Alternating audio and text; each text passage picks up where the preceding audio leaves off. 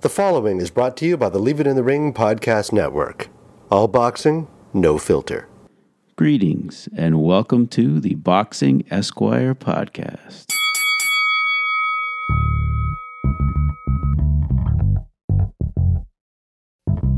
Welcome to another edition of the Boxing Esquire podcast, presented by The Ring and ringtv.com and distributed by the Leave It in the Ring network. My guest on this episode is, of course, one of my favorite boxing writers out there and thinkers, Mr. Brin-Jonathan Butler. Brin and I did a look ahead to 2020. We tried to look at the heavyweights through the bantamweights. I think if we'd gone any further down, it would have been about a 3-hour podcast. So we stopped at the bantamweights, but definitely took a hard look, at each division and what we expected in 2020 and what are the best matchups and what we hope will happen. And it was a very, very lively conversation, and really hope you enjoy. Once again, I'm here with my good friend Brin-Jonathan Butler, and definitely check out his podcast, Tourist Information. Awesome podcast where he's got some very deep thinkers and great people talking about boxing and a lot of other things. Brin, great to have you. Thank you. Back again. Yes. It's hard for me to be on here as a competitor. Our friendship is being strained. We're all part of the Ring podcast family, so it's all good, man. It's all good. There's no competition here, not at all. We're pretending it's good, but it's cutthroat. I got a better podcast. But anyway. So we are looking ahead. We are getting the crystal ball out. We are looking into 2020, maybe taking it division by division, maybe not every division, but most of the divisions we give a shit about, and what we're hoping is going to happen, what we think is going to happen, and just speculating the shit out of this, but looking ahead to 2020, the heavyweight division. Obviously, you got the three major players right now, Fury, Wilder. We are expecting that Wilder and Fury, the talk is they're going to fight twice. God. But, I have to think, though, that if that first fight, let's say, hypothetically, Fury wins all 12 rounds and Wilder doesn't hit him in the ass during the fight. Are we really going to get a third fucking Wilder-Fury fight out of that, or are they going to, let that third fight marinate a little bit? It's very odd that they would, especially given Wilder's, explosive punching power, that, what that could do to Fury, given that Fury coming back right. to sort of have the first fight that he put on was a miracle. Right. We're talking about as one of the great comebacks of the last, of the 21st century. It might have been kind of a one-off that he's capable of that kind of performance. Given flip it. Let's say now Wilder has Fury's rhythm down and gets him in his sights and blows him out in 30 seconds. Yeah, then what? Yeah. Are we going to really see Wilder Fury 3? If he Michael Spinkses him. Right, exactly. Then it would be like, okay, we're desperate to see the rubber match. Exactly. No, I don't think so. So it's very odd to hear that before we know, the first fight was very interesting. I think it presented us with, some of the best of Wilder, some of the worst of Wilder. Absolutely, some of the worst of Wilder. And there were a lot of rounds in that fight. I think most rounds were like single digits landed punches. Oh no, it was not like a slugfest. Yeah, it was not a slugfest, and Fury looked relatively dominant in sort of controlling the action. Giving Wilder a world of problems. All those people who say, Wilder's so limited, the footwork is abysmal. I found myself yelling at the screen at Deontay. I was getting so pissed off, just like him winging shots just from way out, telegraphing the shots. Like, the fuck are you doing, No, Deontay? just the footwork of Wilder. Watching him spar in Tuscaloosa, Alabama, spent a little time with him. I really liked him. And he is, I believe, absolutely. Deontay's, great guy. Save for things he said in interviews to kind of get attention. You meet him one-on-one, he's a really cool guy. He is. But watching him spar was one of the most arresting, surreal experiences of my life covering boxing. He demonstrated footwork that I have not seen that dexterity since being in like a nursing home, watching somebody recovering from a stroke, pushing a walker. There are moments where Wilder, you're watching him where he makes George Foreman at his most lethargic look like Cassius Clay. It's just, what is happening?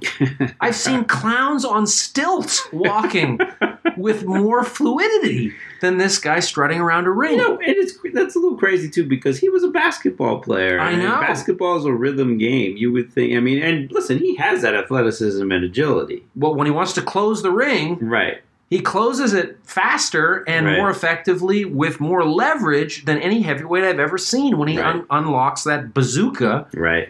And I don't know how he does it. Right. But until he does it, as we've seen not just with Tyson Fury, but in both Ortiz fights where he's losing round after round after round, almost gets knocked out by Ortiz, a 75-year-old Cuban who was around not just for the Fidel Castro revolution, but was there. I thought I recognized him from somewhere. There are some sketches. I mean, before photography was really. Jay. Oh well, before that, he fought in the Cuban Revolution and the Spanish-American War in 1898. I mean, this is well documented. He's a veteran. He's a veteran. Some have estimated. In the true sense of the word. Some have estimated that he was actually part of the Taino tribe when Columbus arrived in 1490. No, so the guy's been around the block. He's 40, but Wilder did not look good in either of those fights for most of those fights. Right. But as is the case, how did those fights finish is the sort of lasting image that becomes what our big takeaway is. Right. And I think, you can play it that way, but it could also be perhaps more instructive to look at what led us there, which is he's being outboxed, outworked by a 900-year-old Cuban, basically a totem pole, like just being sort of dragged around the ring. Not the most mobile, active, brilliant, Hall of Fame bound Cuban elite fighter. It wasn't Teofilo Stevenson in 1972. It was a pretty good Cuban fighter. He's a second. Well, I wouldn't say second tier, but not far second off. Banana. He was not like the first team Cuban amateur. I mean, he didn't go to the Olympics. No. Right. No. So as I say, it's not Felix Sabone knocking out David Tua in 30 seconds. It's not Stevenson trashing everybody. It's a guy who was okay. Wasn't he stopped by Povetkin in here? Yeah. No, I mean he was not a brilliant amateur, and he's not really been a brilliant pro either. Right. But all this talk about him being the heavyweight boogeyman, and Wilder knocked him out. Yeah, he did knock him out, and I give him full credit for that. But there were serious issues there, and I don't have a sense that Wilder has a team, or that he has the ability to listen to a team. I mean, he has Mark Breland. Right. Brilliant amateur, and I love Mark Breland as a person. He's a great guy. And style-wise, you think it's a great match because Mark was a very tall welterweight who had a bazooka for a right hand as well. So yeah, and I would have thought that. I asked Breland personally, when you're looking at his ability relative to your ascent as a U.S. amateur, at what age were you capable of doing what he's doing now as the most dominant American heavyweight? I think he said 9 or 10 years old. And he wasn't saying it facetiously. He wasn't saying it arrogantly. Right. He was just making an honest assessment. These are the tools that the heavyweight champion is working with. Is where Mark Breland was at, a standout amateur at 9 or 10 years old. Right. And I don't know who would argue that when you watch what Wilder can do. He just happens to have boxing's answer to a fastball that is just unparalleled. Like Nolan Ryan type fastball, devastating. Jaw-dropping, walk-off, incredible. So it's odd that somebody's able to encompass such extremes dichotomously, like Wilder does. But he does. Right. So I think that's exciting, but I also think it's instructive that he's not able to sell tickets at this point. In a meaningful way, commensurate with somebody who knocks out everything in front of them. Right. And I'm not sure what the answer is. I don't particularly like the person he presents himself to be as an attraction, because I agree with you. In person, he's a very nice, personable, compelling guy. The whole bomb squad WWE style way of selling clearly is not working great, and he's not 21 years old doing this. Right. He's a little older. He's not Luis Ortiz old, but he's definitely a little older. And a guy like that overnight might slow down. He's been hit. When he gets hit, he looks shaky. I don't know that he's vulnerable. Yeah, he's vulnerable. I don't know that Fury's the guy who's going to be able to knock him out. Right. But I think Fury definitely is the guy who could have a good night if he stayed in shape, if he's still improving from what he did the first time. Could win every round. Yeah, we had talked about this before, but yeah, the fact that they've marinated this stuff, one thing it's done, it hasn't really built up anticipation. It just kind of showed the vulnerability of all these fighters. The the less they have them fight each other. Joshua gets knocked out. If Fury had been fighting in New York, they would have stopped that with a horrible cut with Wallin. Yep. Wilder loses 6 straight rounds to Ortiz before his right hand bails him out. Fairness to Deontay, he probably had one of the knockouts of the year against Brazil before that. Sure. So, of those 3 heavyweights, clearly he had the best 2019. But, going into the new year,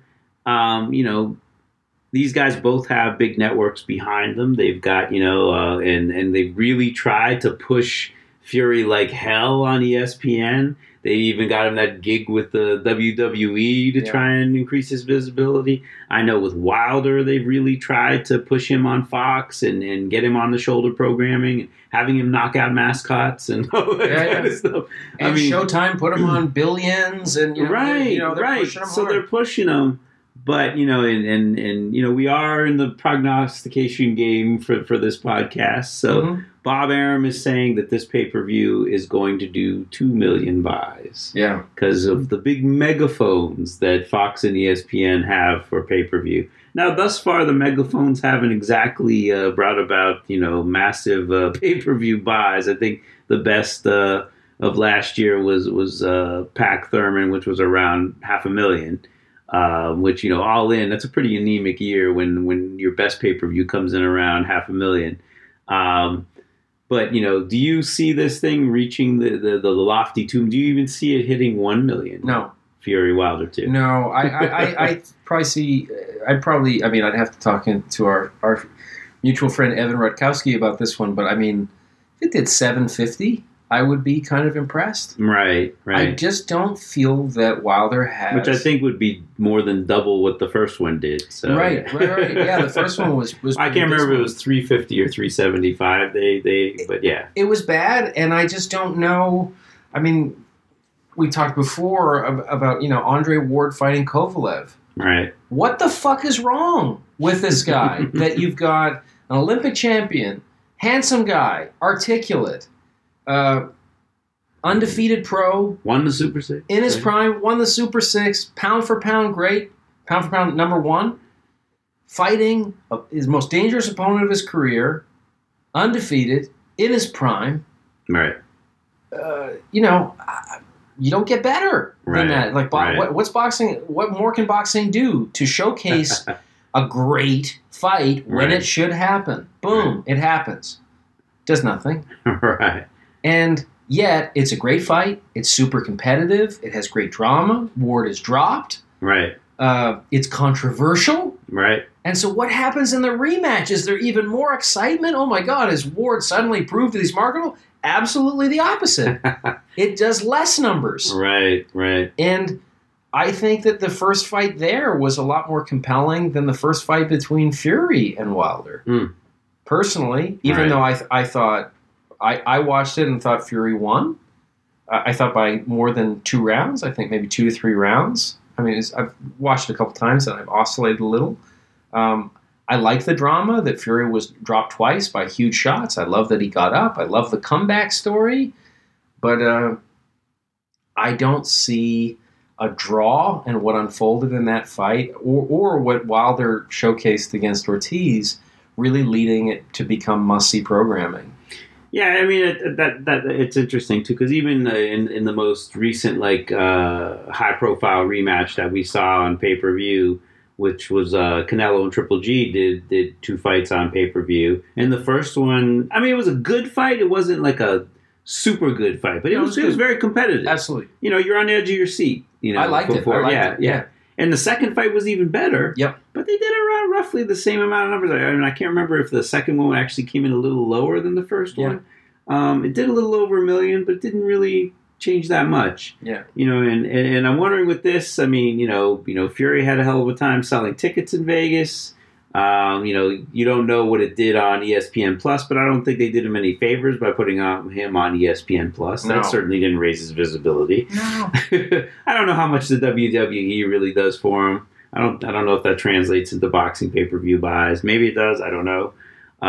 But yeah, I see it. Yeah, like you said, 750 would be a real good number for this as far as I'm concerned. If it can more than double up what it did the first time, I think that would be a coup. Because, if you look at what Deontay did in his second pay-per-view without Fury, 275 I think was maybe, an ambitious number for what it did. It might have done a little less than that.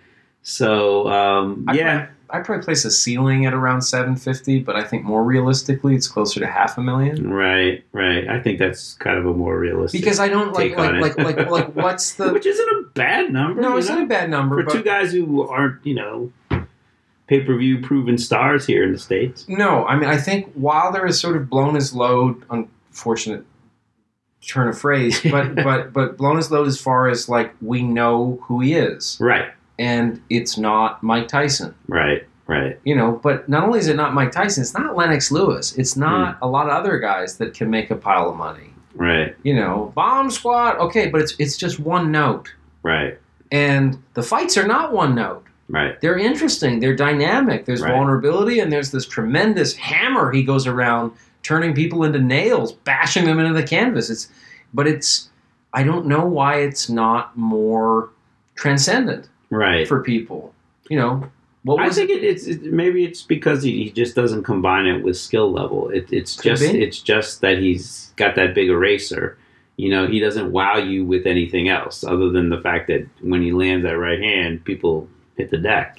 I think there's truth to that, but I also think who would be the heavyweight that you'd compare him to most obviously of dominant heavyweights? George Foreman. Right. Great big guy, this tremendous power, but everybody kind of laughs at the limited skill level. Right. At least of the young Foreman. Right. I think the old Foreman we appreciate. There had been some changes there, and he was competitive in a lot of fights he should not have been competitive in. Yeah, not with that body. Right. Not with that body. And that age, yeah. But there was something there where it was absolutely must see, maybe even more must see than young Foreman. Right. Who was this phenom, wrecking ball, destroying people. We forget that he was actually an underdog when he won the title against Joe Frazier, but he was. Because like Deontay, he hadn't fought a lot of substantive fighters. And he looked crude. Yeah. He looked crude, he looked basic, he looked limited, and Joe Frazier was a Hall of Fame. He beat Ali. And he's a complete fighter, and look what he's done to, his resume is filled with so much better fighters, and all of these guys are accused of being blown up, that they're not legitimate, that it's, marketing, that they're manufactured. But with Foreman, I just wonder, that was all true, that people question his legitimacy as being a great heavyweight initially. They question his legitimacy when he came back. Right. But regardless, it was absolutely must-see television. Right. He was a bigger-than-life personality when he was a menacing, monosyllabic, taciturn, scary presence. Right. And then he was unbelievably compelling as this sweetheart fat guy peddling shit. Right. Eating hamburgers. But he was compelling if you saw him. He was compelling if you heard him as a commentator. Right. There's just something about him where he just became a part of American life. Right. And Wilder, I feel like, is desperately trying to audition for that role. No, I also think Foreman. What's that? He's a boomer. Yeah, he's a boomer. He's a boomer, and that's a big population, and if they're interested in your career, that's going to bring a lot of audience. I think that's true. And you're right. You're right also that like an aspect of his marketing was to say you're not dead at 40. Right. You know, well, that's he was an inspirational boomer. Yeah, right. He's representative and emblematic. There you go. All boomers are still vital, and you know, for their second marriage, they deserve to have a younger woman or whatever. But yeah, I think that Wilder, I don't know what he represents. At this stage. You know, he's a Southern fighter, but I don't feel like he's building up how he's born so close to where Joe Louis was born and everything. Like Joe Louis wasn't born in Detroit. Right. You know, from Alabama, right. Joe Louis is from Alabama, like very close to Deontay. And like when I did a profile about Wilder, I wrote a pretty hefty section about the connection between him and Joe Louis. Right. Well, the editor removed it because he's just like, who cares? Well, wow. Okay. Well, really? Like, who cares? I mean, especially like it was ESPN's Undefeated. That was the Undefeated. Yeah, right. for like, you know, a website that ostensibly is trying to speak to an African American audience. Right. You know, like, and I thought, well, don't you want to hear like the connective tissue between him and Alabama's, one of America's greatest champions ever of anything? Absolutely, icon. Icon. And I just thought, like, the guy needs some connective tissue to this kind of pantheon of great fighters because you don't necessarily know what you're looking at with Deontay Wilder a lot of the time, because I feel like he has on his wall in his gym, it's here are the short-term heavyweights in one ledger and here are the long-term heavyweights in the other ledger, where Joe Louis is there. Right. And in the short term, you know, Michael Spinks and a handful of other guys that, you know, Tony Tubbs and that sort of thing. And which one is Wilder going to fall in? Well, he's already been there for a while now. Absolutely. As a long-term guy, but it hasn't made much of a difference in sort of turning him into what we think of as a generational defining heavyweight champion. Right. And I've always wondered is he going to end up being like George Foreman, or is he going to end up being like Michael Grant was before he fought Lennox Lewis? Right. Somebody packaged and marketed very effectively as sort of the next Mike Tyson, even though he's 6'7", knocking out everybody. He has the same nucleus of trainers and manager and that sort of thing as Tyson coming up. Like, don't miss him because he's going to be the next special guy. I remember them putting him on the cover of, I think, Boxing Monthly and that sort of thing. And Wilder has given us glimpses of both. He's shown vulnerabilities that make him look more limited than Michael Grant did. Right. And he's shown us glimpses of knockouts that are maybe more iconic than a lot of Foreman's. Right, because they're one punch. Yeah. And they look a lot smoother and more fluid than Foreman ever threw his great punch. And I love George Foreman. But he was, like Ali said, he was kind of like the mummy. Yeah, he was.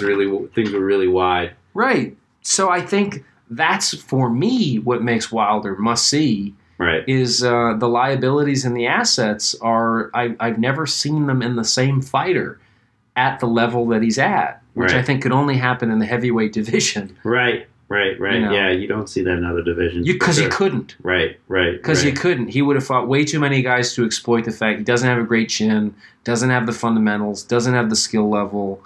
You know, I said it, I think it was included in the article, but when I watched him sparring in Tuscaloosa, there were a bunch of English journalists who were there covering Fury.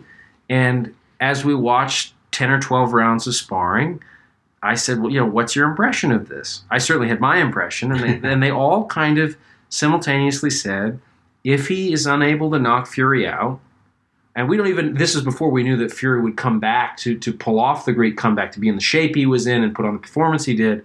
So it was us assuming that this was going to be a pretty shitty, third-rate version of Fury. Right. They said if he's not knocked out, he's going to win every round. He's going to box circles around this guy. This guy is a terribly limited boxer. Which is pretty much what happened. They weren't wrong. They, like, both of those statements were true. The knockouts were there. It was incredible. But the rest of the time, boy, like I just not seen somebody at his level with this many title defenses who looks this limited. Right. So, I mean, listen, Wilder Fury 2 obviously will carry a lot of intrigue because, you know, you've got supposedly a better, you know, a more in shape Fury, a guy who's had some, you know, still tune-up fights, but not as bad as the ones he had the year before. But let's look at the other side of the ledger with Joshua.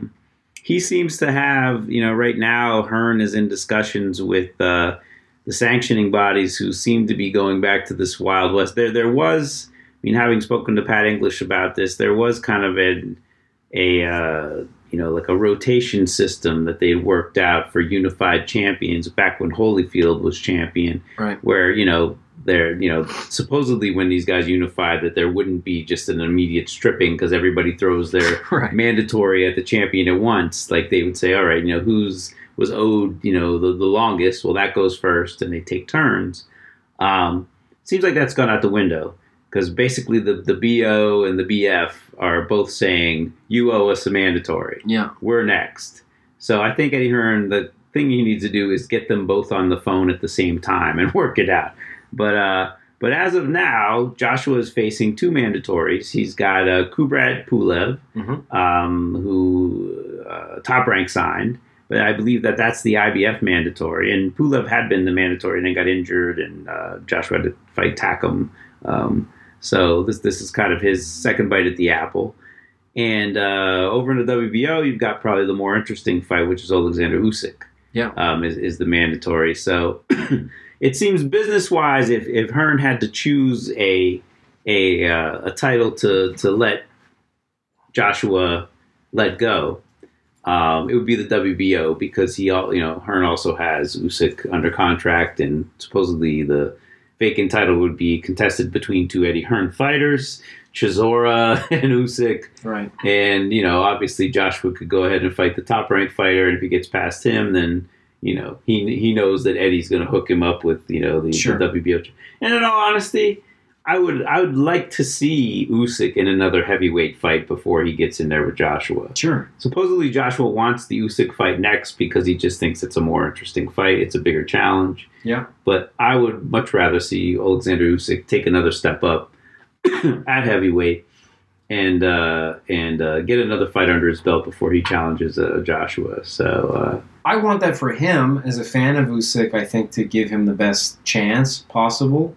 Right. To be prepared to go into this. He's so fresh as a heavyweight. Right. I want him to get a better sense of how he deals with those kind of blows, especially with somebody like Joshua with that kind of power. Right. We're not just talking about just a heavy-handed, guy, but we're talking about elite level power. Right. I think Joshua still is just an absolutely tremendous puncher. Right. I don't know that he's. At times, I thought he had kind of the same sort of firepower as Wilder, but I think Wilder has shown us it's another level. Right. Right. But Joshua's pretty special. What he can do. Absolutely. And I think he can throw in combination better than Wilder can. Right. Like that uppercut to hook. Right. Combination is stunning. That. Whew. Yeah, what had impressed me when Joshua was an aggressive fighter, and as a finisher, was his accuracy too. Yeah. When he let his hands go and kind of when he was in range and looking to put someone out, he was very good at landing not just one shot, but maybe 2-3 shots and just like devastating somebody with that. And I think he just has a build that's more conducive to throwing in combination. Right. Wilder, it's all upper body. Right. The legs are just, stilts. Joshua just doesn't look lanky at all. He's very, very well distributed weight, just for...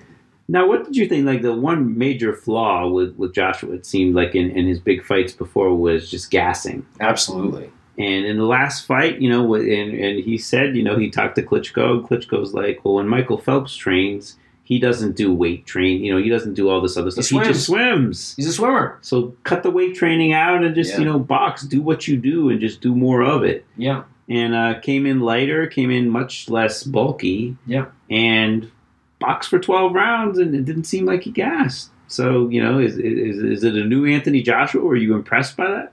Well, it definitely was an improvement. It was good advice. Right. I don't know why he needs to be as big as he was in the first fight against Ruiz. Right. Not a bodybuilding contest. It's obviously not a bodybuilding contest. And when Ruiz proved that. Yeah, but I think he deserves real credit for making the adjustments he did to win the rematch decisively. I think he owes Ruiz a big fat kiss for showing up fat and not taking him seriously. Absolutely. Yeah, like thanks. Right. Thanks for that. I mean, but no, I thought Joshua, I mean, his hands were high.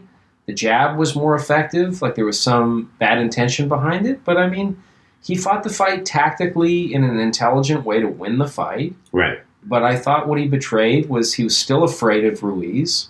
He didn't close the show. Still afraid of him.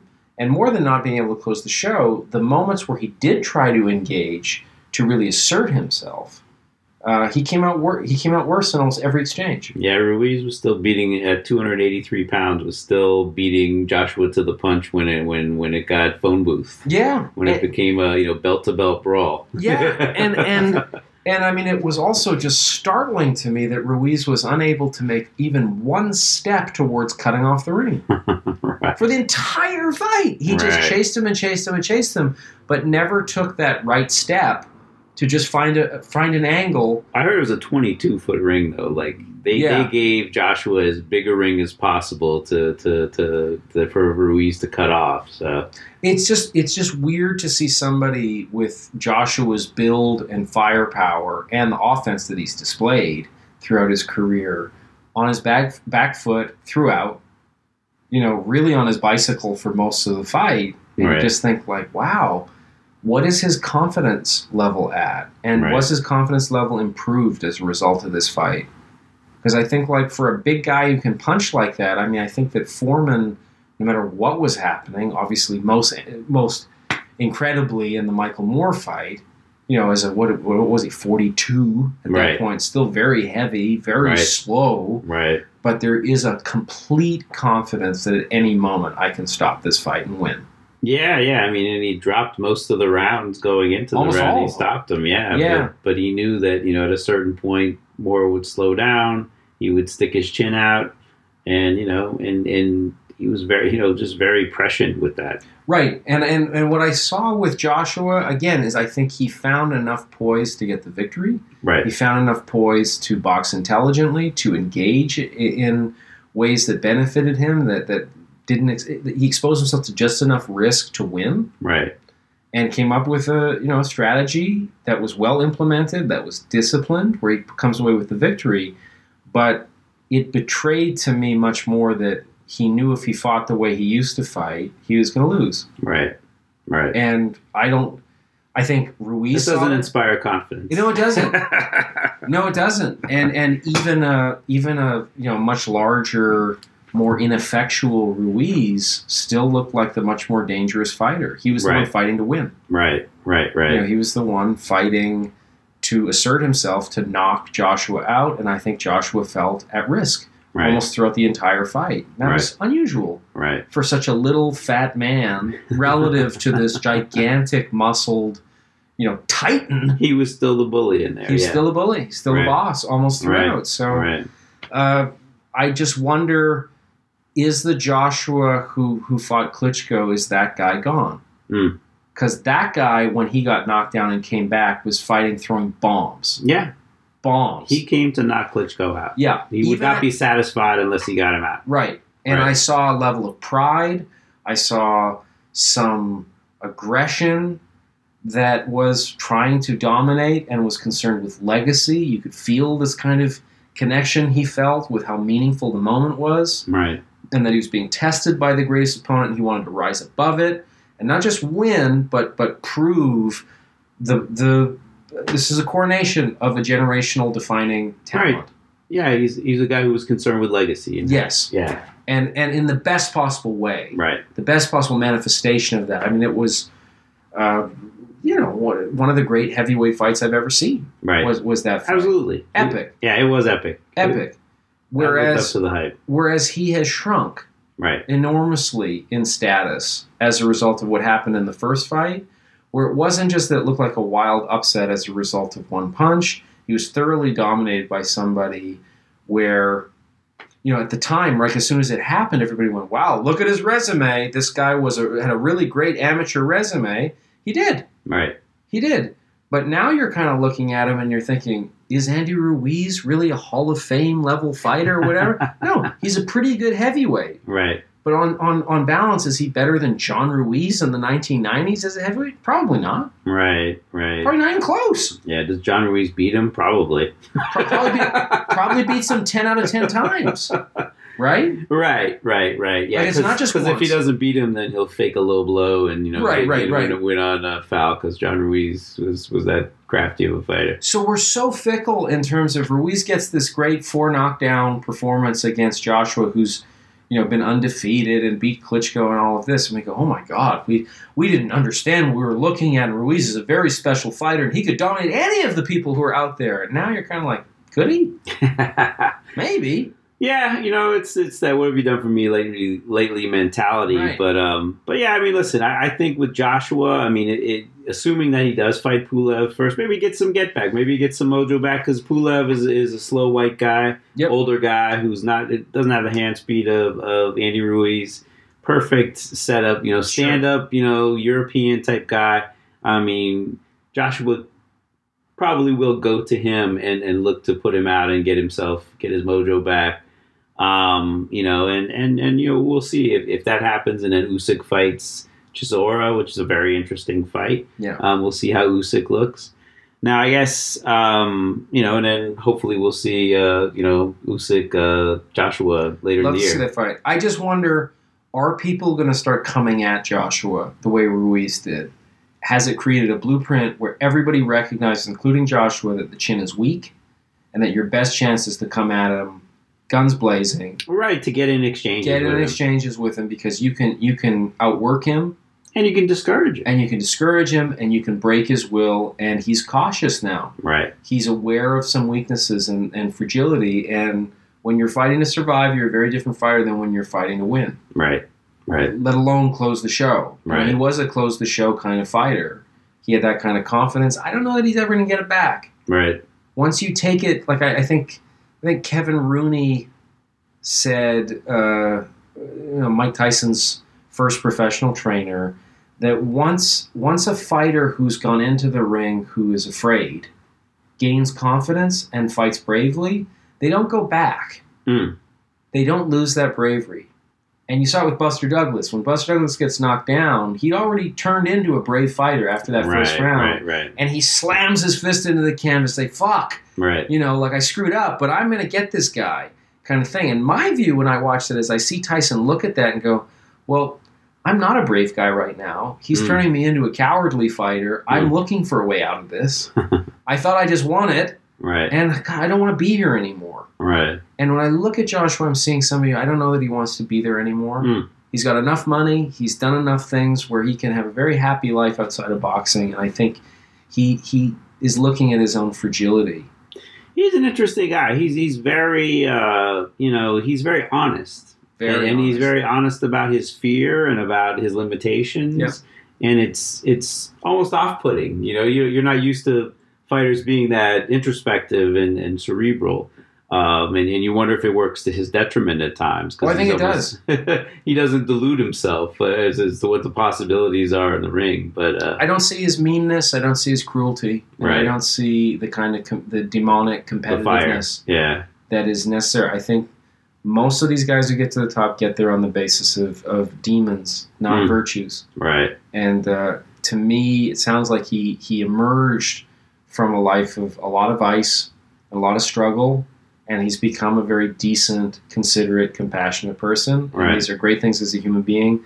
They're pretty shitty as an elite level heavyweight. Yeah, they work against you. They can be their kelp, to get where you're going. Unfortunately, so it's an interesting commentary on sort of evaluating what's necessary to get to the top. Absolutely. Well, speaking of fighters and heavyweights who lost motivation, we talked about the big three. What about Andy Ruiz? Where does he go from here? What's 2020 look like for Andy Ruiz? And if you were Andy Ruiz's manager, what direction would you take him in? Yeah, well, I mean, you're the one with the history of managing fighters, but I'd be extraordinarily concerned that we've seen how he dealt with big success, and it was pretty to the detriment of maintaining that success, even though everybody was there, saying, don't become Buster Douglas. Right. And he weighs in exactly 15 pounds like Buster Douglas more for the rematch. Don't allow this victory to define you, like win the money to define you. Keep working. Right. When Steven Spielberg started making big money, it changed nothing of his lifestyle because that wasn't the point. Right. The point was, I want a whole career in Hollywood. It was not to win the lottery to then retire at a beach and do nothing. So with Ruiz, the moment I saw that, this endless social media, I've hit the jackpot, I thought, well, the biggest fight of your life, it's a lot harder to keep the title than to win it. Right. Paradoxically.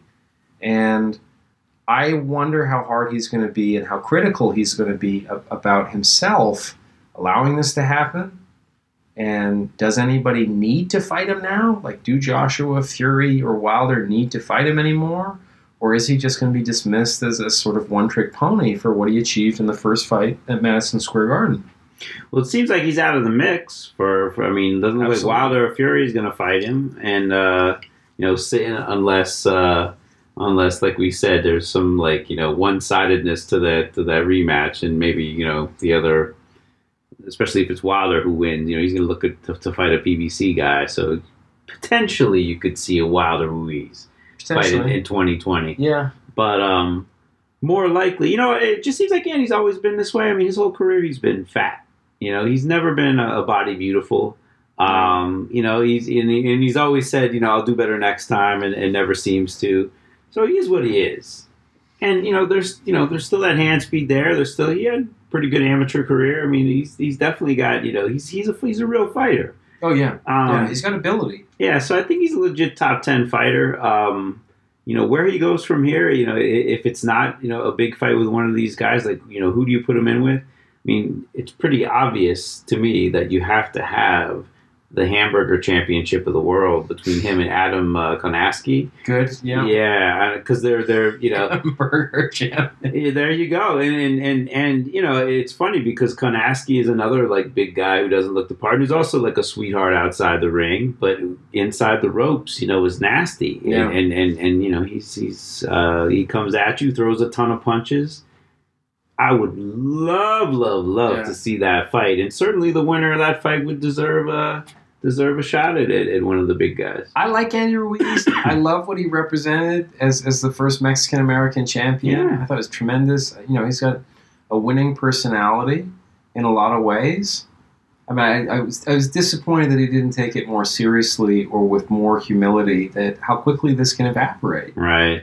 That's what was. But I mean, how the hell do you prepare for this? But I mean, you had a lot of people who'd been there before just saying, be careful, man, because there's a reason why people who look like you do not get where you are. Right. Guys who pulled the big upset, Buster Douglas, Leon Spinks, just kind of a one fleeting shot at the top. Yeah, and I mean, look like you in the sense of that body type is well earned. You're not training seriously. Right. You're not monitoring your diet. Did you see that one picture online? It looked like I did see that picture. Like he had all slimmed down. You're like, wow, Joshua's in trouble, man. Ruiz is going to be even better, better shape this time, And what happened? He just the discipline evaporated, Well, I mean, it sounded like he showed up way late. He was not taking training seriously. It was a bit like Duran in the rematch with Leonard. Blowing up in between fights, but Ruiz has been famous for this throughout his career. Right. And I mean, in general,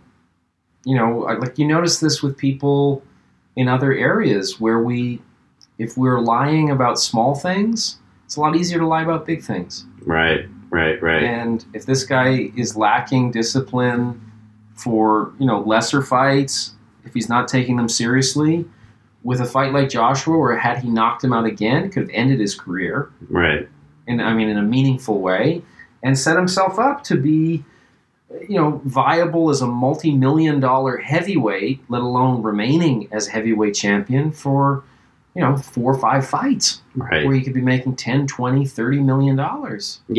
Yeah. I mean, he had the potential to be huge. Huge. And all the endorsements. I mean, he's a marketing dream to... America by, I think it's 2035, Spanish will be the dominant language. Right. Well, who...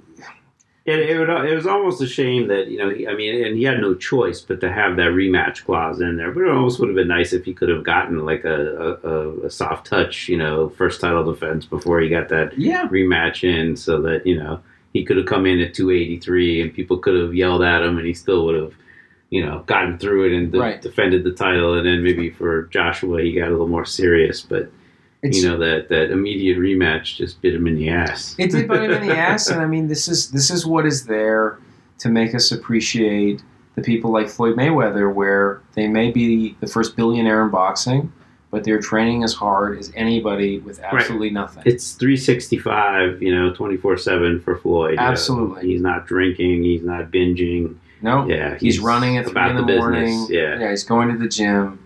They just have the devotion of indentured servitude to this craft. Right. And they give everything to it. And some people have a lot of ability, like Ruiz, and he put a lot into it to have these amateur fights, but it does make you appreciate the people that have that extra level of just discipline to maintain all areas. Because boxing, as stressful as it is, one of the things that we forget is you have to deal with it stone sober. Right. All of us have these ways of self-medicating moods that we don't like to be in, or feeling things that we don't want to feel, and we get to eat them away, drink them away, drug them away, fuck them away, and boxers get to do the fucking. Not the best guy to marry, probably as a prospect for a husband, with fidelity, but they can't drink it, they can't drug it. Right. And they have to be hungry all the time. Right. Which brings out a lot of unpleasant feelings inside. So, I don't think that it's something that Ruiz ever wanted to embrace, kind of famously doesn't want to embrace. So I'd like to say that he could make some kind of big, profound turnaround, but in most cases, people do what's easiest and what they want to do, and his body is very much a big billboard of the kind of life he wants to live, which is pleasure. Right. And so I'd be amazed if this is some stark paradigm shift for him, but I like what he represented in the first fight. It's just I wonder how much this injures his pride that now this is the other aspect of his legacy, is that this really undermines the first achievement, and he very quickly is just a punchline. Right. Yeah, it seemed like he, maybe beforehand they had fed him that, don't worry if you lose this fight. There will be a third fight. Well, we'll see if there's ever a third fight between Joshua and just to take that for granted for him, it's hard to feel sympathy. Right. I've said this before, but I mean, I've come across 2 people in boxing of hundreds of people that I've interviewed or spoken with that ever bragged about the money they saved. Everybody else is what they spent it on. Right. And those 2 people were afraid that they lose everything. And they worked a lot harder than the people who anticipated that another check was on the way. Right. That fear and that paranoia can be a big asset. Might not be to your sense of general well-being. I think Ruiz enjoys himself a lot. Right. But in terms of success and efficacy and taking on what's necessary, fear is a good motivator. Absolutely. Contentment, not so much. So let's move on the 2020 tour to the next division down, the cruiserweights.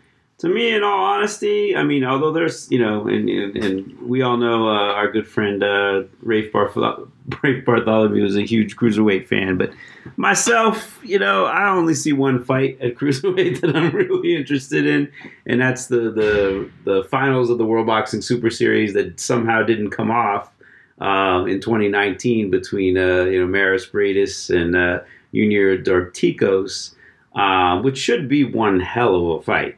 Both of those guys are really good fighters, and Dorticos is a guy who looks to put your head out in every round, tough guy, and can get you in any round. And Briedis is just tough as nails and finds ways to win. Although in his last fight, the ways to win were sinking an elbow into the back of the other guy's head and beating the shit out of him after the round.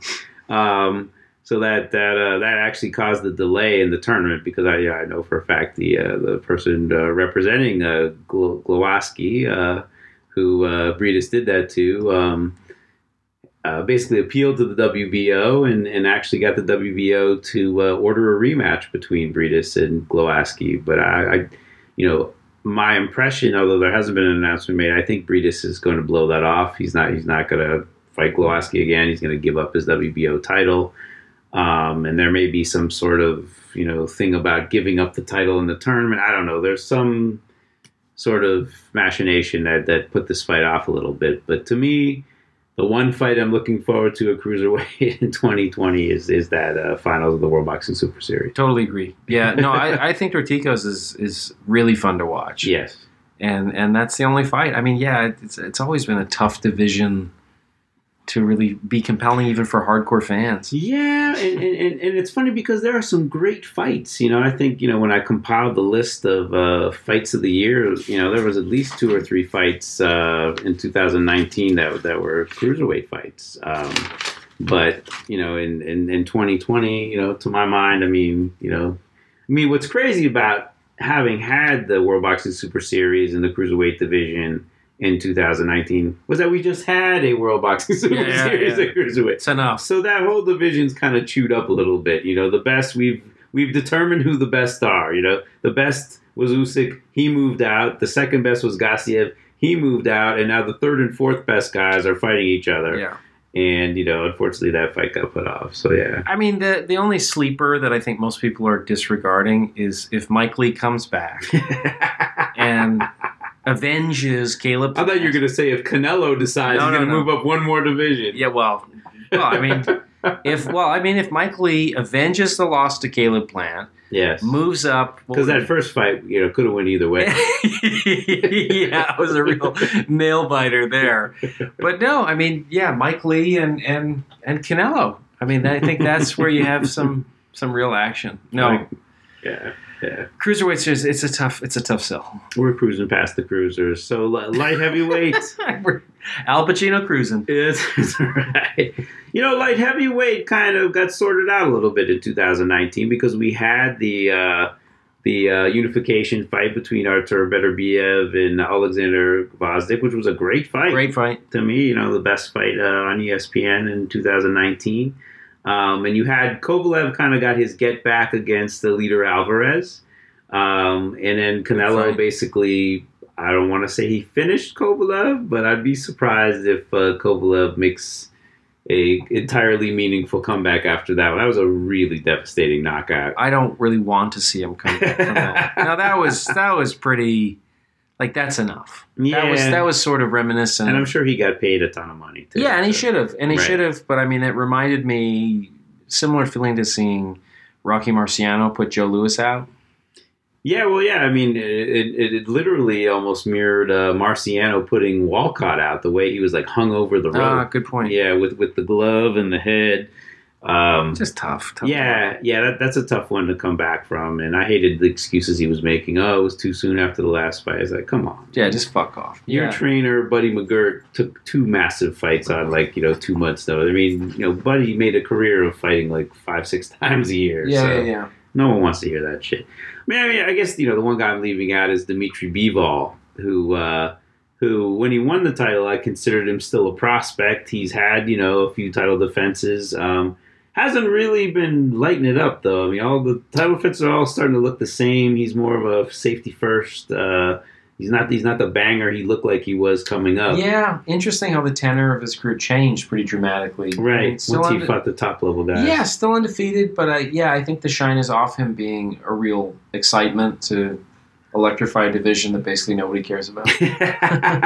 Well, you're saying no one cares about it. I mean, it's unique in that you have 4, Eastern European guys. That's what I mean. As American audiences are struggling to pronounce the names, it's just in a weird place. Talk about struggling to sell tickets too. Yeah. Gvozdyk and Beterbiev is a hell of a fight, and I think they struggled to sell that place out. And it wasn't a huge arena either in Philly. I think 10, 15 years from now, this getting fans acclimate to how good some of these fighters really are, and some of the fights that are being made, how good they are, I think we'll be in a different place in terms of its marketability. But But in fairness, too, that fight should have taken place in Russia. Yeah, true. Or the Ukraine.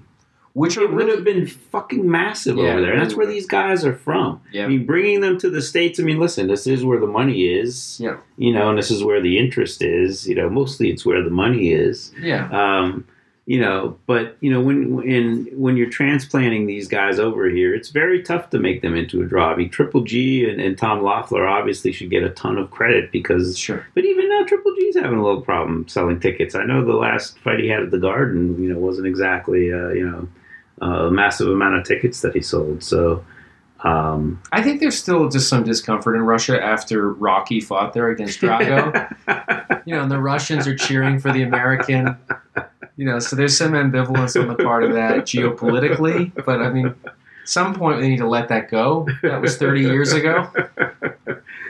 I mean, listen, I think a Bivol Beterbiev fight, I think Top Rank, I would not be surprised if Top Rank and Eddie really pursue that. I think that is a really interesting fight. I would definitely be interested in seeing it.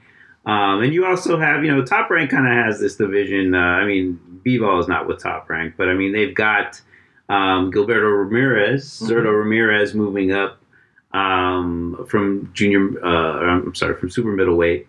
And also Jesse Hart. I think he's in an eliminator as a Philly fighter who Top Rank has. So they've got some pieces in this division, and I think a Ramirez fight against either Beterbiev or Bivol is of interest. I think 2020, hopefully we'll see, either Beterbiev Bivol or Beterbiev Ramirez. I think those are interesting fights. I mean, they're definitely a division where there's interest and there's good fights to be made. Not really, maybe to most American fans, these guys are not icons and big ticket sellers. Not yet. But must see. But Beterbiev's knocked out every fighter he's been in there with. Yeah, I agree. I think if he gets the right opponent to sort of put him over, as it were, I don't know that it's going to be with the present cast of characters. Right. But he has the talent to do it. Right. And I think several of these guys are important fighters. In an interesting division, but it's a struggle, just the optics of...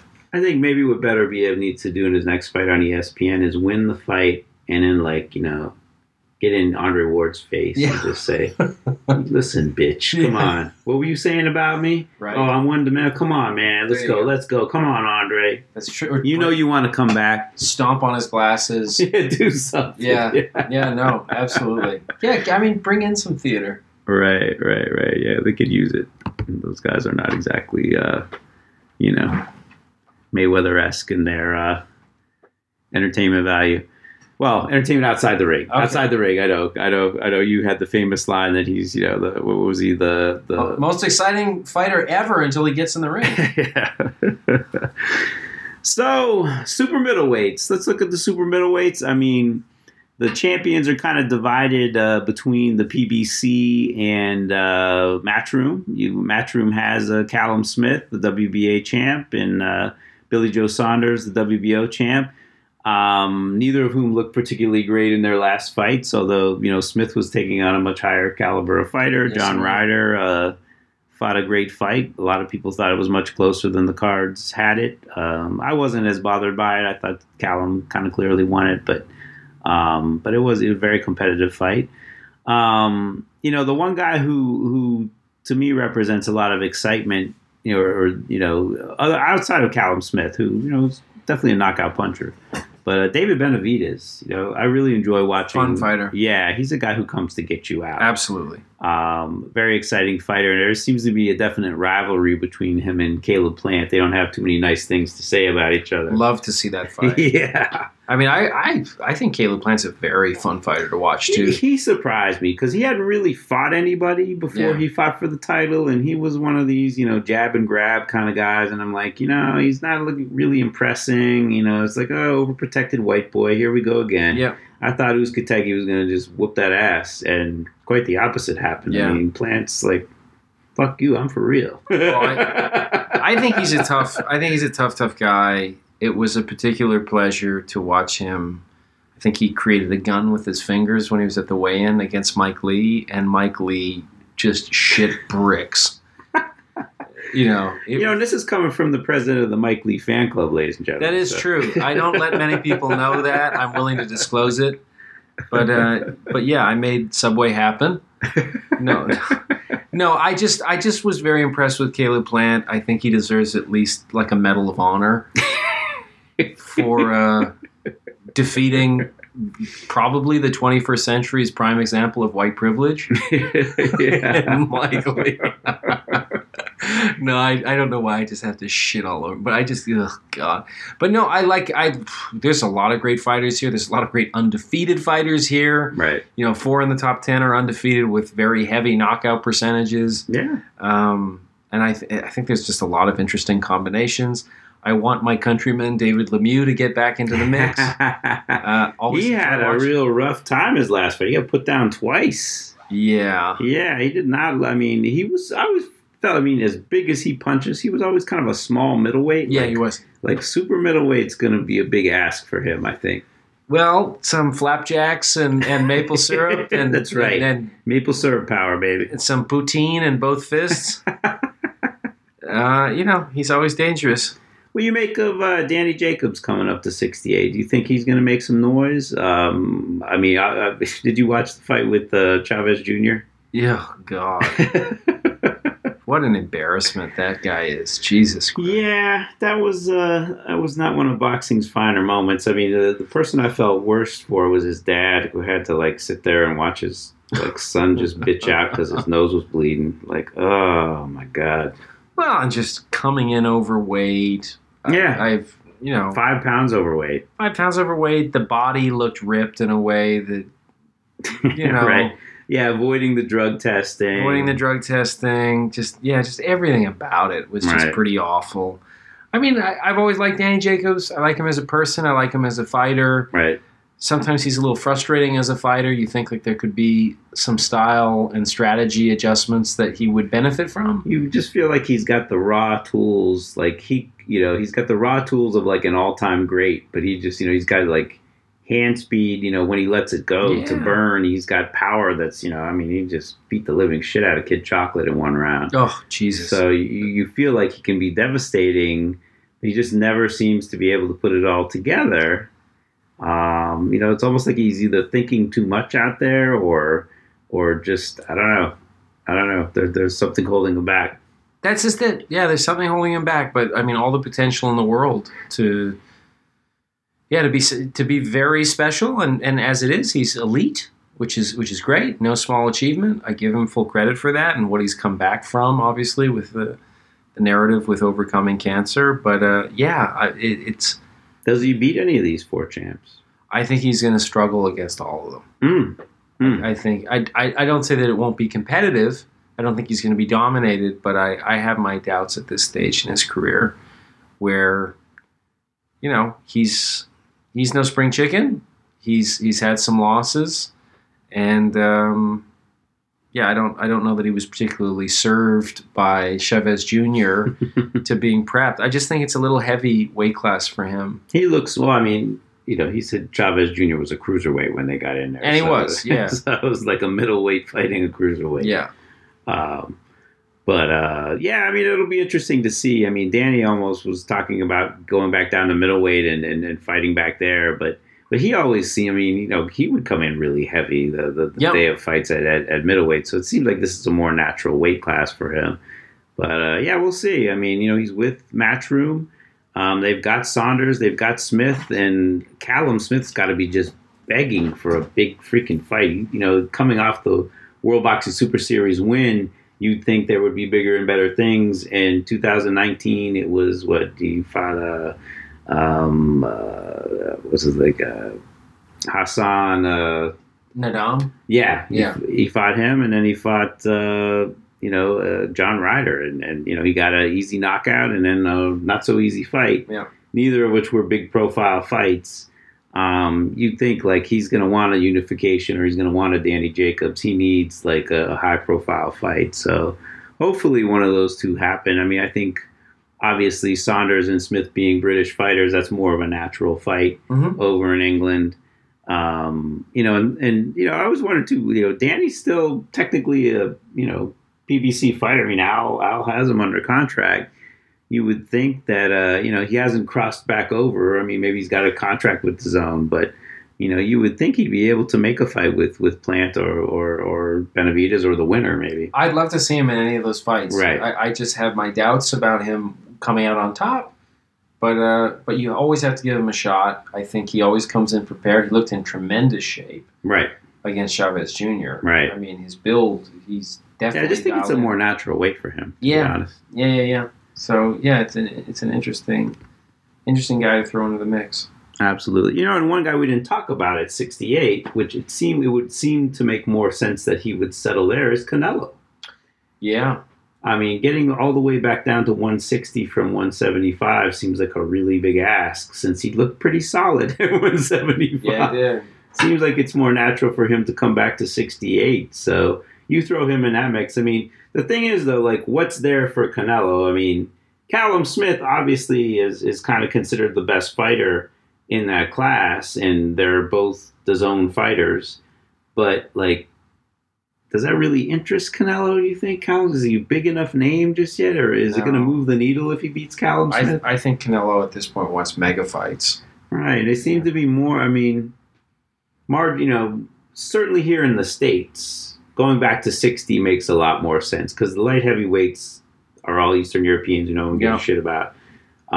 68, the biggest fighter, probably the two biggest fighters are British fighters who haven't made a dent over here. Yep.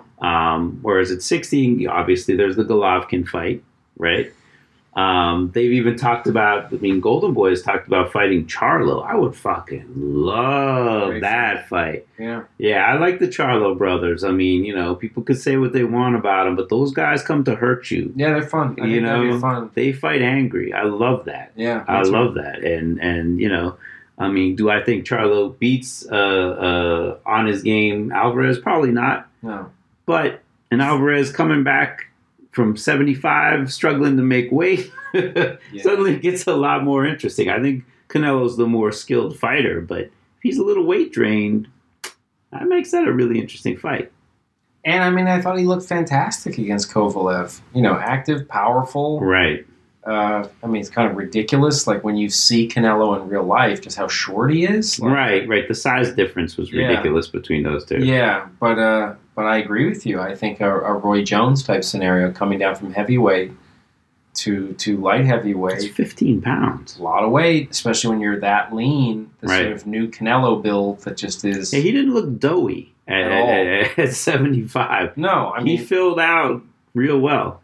Yeah, I think Canelo is another one where whatever's going on with that build, and the diet and everything, his performance and aesthetically, he's just shredded. Yeah. And seems to be optimal energy level. He's extraordinarily active. He's extraordinarily powerful. Yeah, he's economical with his shots, but he's just such a pro at this point. Everything's well placed. Everything's well thought out. And he's calm. He's poised. He's a pro's pro. He's a pro's pro in his prime. Yeah. And he's making the most of that. He's always coming in shape. Right. And he's improving. Do you think we get Alvarez Triple G either at 60 or even 68? I don't feel like Canelo wants the fight. He just fucking does not want it. I think he really doesn't want it. Yeah. And it's just a pleasant fuck you for him. I think he enjoys that more than the money he would earn off of it. Right. And I ducked you, huh? Well, I just beat you, and you're not getting another shot at me. And I think also just the ensuing impact of we're seeing Golovkin's diminishing returns in terms of marketability. Right. Where Golovkin, even in Madison Square Garden, was like, look what he's done here, and with HBO and everything, it's kind of like, Yeah, the Derevyanchenko fight, I know for sure that they were putting tickets, practically giving them away to get people to come. It wasn't like when, he's fought there in the past and they did pretty healthy sales. I think they did less than this time around. And again, maybe it's that Eastern European. When you put two Eastern European fighters in there, maybe just people here in the States are like, unless it's in Chicago, where Usyk did really well. But which I've heard there's a huge Ukrainian crowd there. That might have been the place to put Golovkin where he hasn't fought yet. But I just feel, or at least Golovkin, Derevyanchenko is Ukrainian. Yeah, I feel as though Golovkin has gone from. Triple G became a character that Americans were getting excited by, and I think he's gone back to being Golovkin. That's what I feel has happened. He's right. gone back to being, that's a weird name. From Triple G, this cartoon character that just knocks everybody out. Yeah, right. He was the wrecking ball, and then there was Jacobs and Canelo twice, where, kind of changed. All those fights were really close and could have went either way. Yeah. Although you could, in point of fact, you could have given all 3 of those fights to Triple G. Absolutely. But not in the way that he was transcending a lot of his traditional liabilities to the American marketplace. Right. And he's gone back to being a guy you should care about. You should want to watch him. You should want to go to MSG to watch him instead of, you have to. Yeah. You have to. Yeah. And I remember the buzz of seeing like the rise of that in New York, of him showing up.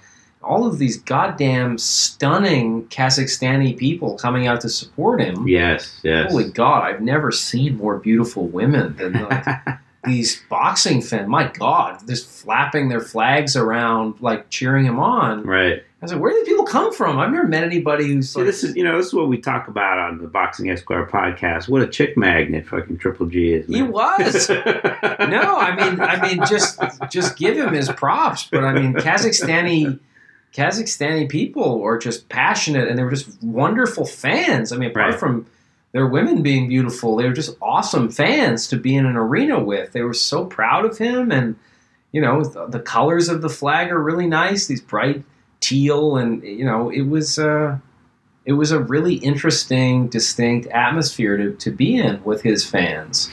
Yeah, and this is where boxing's warring tribes really fucking sucks, because Charlo, Golovkin, holy shit, would I fucking love that fight. And that would be a fight American crowds would get excited about, I think, too. That'd be fun. Yeah, because that's going to be worth the price of admission. Absolutely. I mean, 2 guys who are looking to put some head out. And they wouldn't like each other in the build-up for Absolutely. it. Like, it's got, absolutely. That'd be a great fight.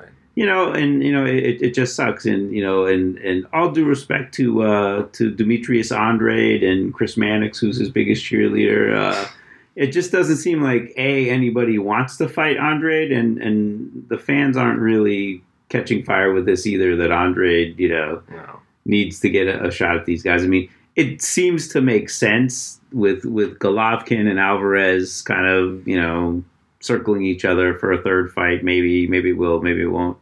That Charlo and Andre do fight, but I don't know. I'd be surprised if it happens. It just seems like Andre is just always going to be the odd man out. I think that's true, and I agree with you. I think Golovkin against either Charlo would be a hell of a fun fight. Right. And they could, if he wins, they could do what the Klitschko's did in terms of Corey Sanders or any of the defeats. Bring it, beat this brother. That's right. Or which brother? Revenge of the brother. Revenge of the brother. Or which brother did you really fight? You thought it was him, but it was it was Jermel. Yeah. I want some of those. The Allen twins used to do that in the amateurs. They got caught a couple times weighed in for each other. That's funny. It's crazy. That's a Tarantino movie twist. It's funny too. Is another wild card in this division. You've got Jaime Munguia. Love him. Yeah. Who's another like action fighter who Love him. Takes one to land one. WBO junior middleweight champ who's coming up to middleweight. He didn't really fight too many guys at junior middleweight. In my own personal top 10, I've got him at number 10 at middleweight because he's coming up there. But he would be, according to the WBO rules, when your champion moves up, he immediately becomes the mandatory if he wants to be. Mm-hmm. He's got to make a decision. He's got a fight coming up against Gary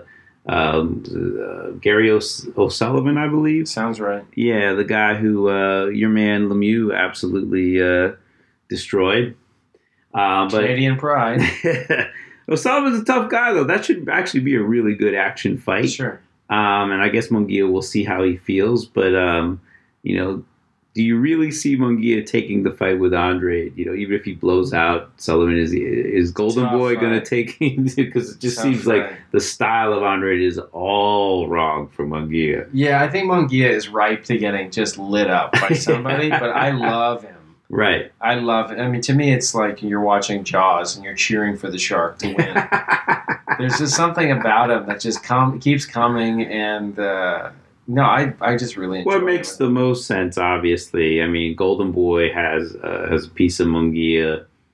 If Canelo's going to come back down to 60 on, Cinco de Mayo, I mean, great fight. Alvarez, Munguia, holy shit. Yeah. That'd be amazing. Yeah. I'd love to see that. And if I'm Golden Boy, if I'm going to take a chance at any middleweight, especially considering your relationship with Canelo is kind of souring, Munguia's a young kid, they've seasoned him just enough, maybe. And it's fun. Yeah. It's fun. And just the optics for it. Maybe you take that chance. Yeah. They just, as dance partners, that, on posters, talking about Mexican versus Mexican on Cinco de Mayo. Yeah. And especially with Munguia, who's a guy who brings it, Great fight. Yeah. That might be the fight at middleweight.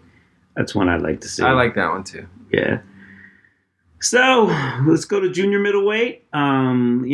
Jermell Charlo and Harrison just fought in a rematch, and I thought that was an excellent fight. It was an obvious grudge match. Both guys were putting a lot of mustard on every shot. It wasn't like last time when Harrison just tried to box him, and Charlo showed he carries his power late.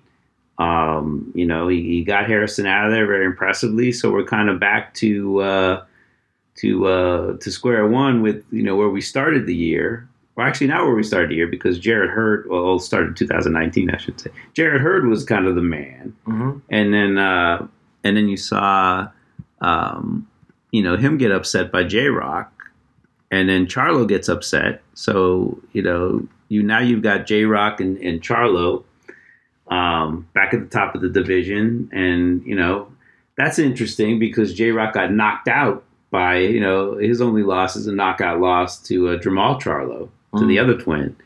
So, he would love to get revenge, you would think. And Jermell, of course, wants to unify. And this is a division pretty much, controlled by the PBC. Right. So, I think there's probably a good chance we'll see that. I mean, I think, J-Rock's got a fight coming up. A first defense, but usually the sanctioning bodies are pretty cool about if it's unification, they put the mandatories on hold. So I'd love to see that fight. Yeah, I think there are some good serviceable fights. I mean, you've still got some crafty contenders in there. Erzlandi Lara, I don't know where he figures in, but he's never fun for anybody to fight. Although in his older age now, he doesn't move as much. No. So, he's kind of getting like Rigo. He's planting a little more and making for interesting fights. And still a name for somebody to put on their resume. You have him ranked at number 4, which I think is fair. Charlo has one loss in his career, but I mean, he's a champion. He avenged it. Yeah. So, it's still an interesting division at play. What's the latest with Kell Brook? What have we heard about him? Kell Brook, I believe they've made a comeback fight for him. I'm blanking on the opponent, but it's not Amir Khan? Yeah, it's not Amir Khan, and it's not a major fight. I think it's more of a, shake the rust off type fight. But, he beats, in his last fight, he beat Michael Zarafa, who then went on to upset Jeff Horn. But Horn then got his revenge of the Horn, in his last fight. And, both of those were really good fights. But a guy who I really like at junior middleweight is a guy by the name of Brian Castaño, from Argentina, who's a little small for the weight, but just really good hand speed. Good power. He fought Lara to a draw during the year, so he's obviously a real world-class guy. I'd love to see him get in the mix, either fighting Hurd, who's also coming back at the weight, which a lot of people are surprised at because he's so huge. But he says he's coming back, and he's coming back at 54.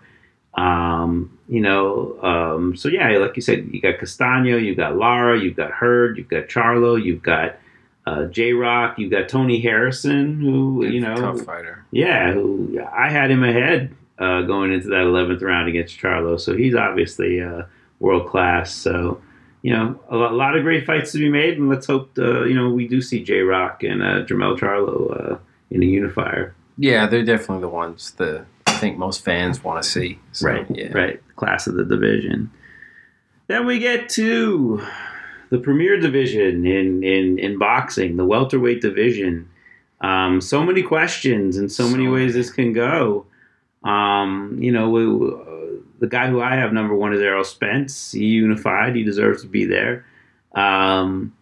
It's really going to depend on how he is physically, right? And how he looks in his first comeback fight. You're hoping that he's not affected by the car accident, but we just don't know. Well, he just fucking Evil Knieveled out of a goddamn Ferrari drunk. Yeah. I don't know, man.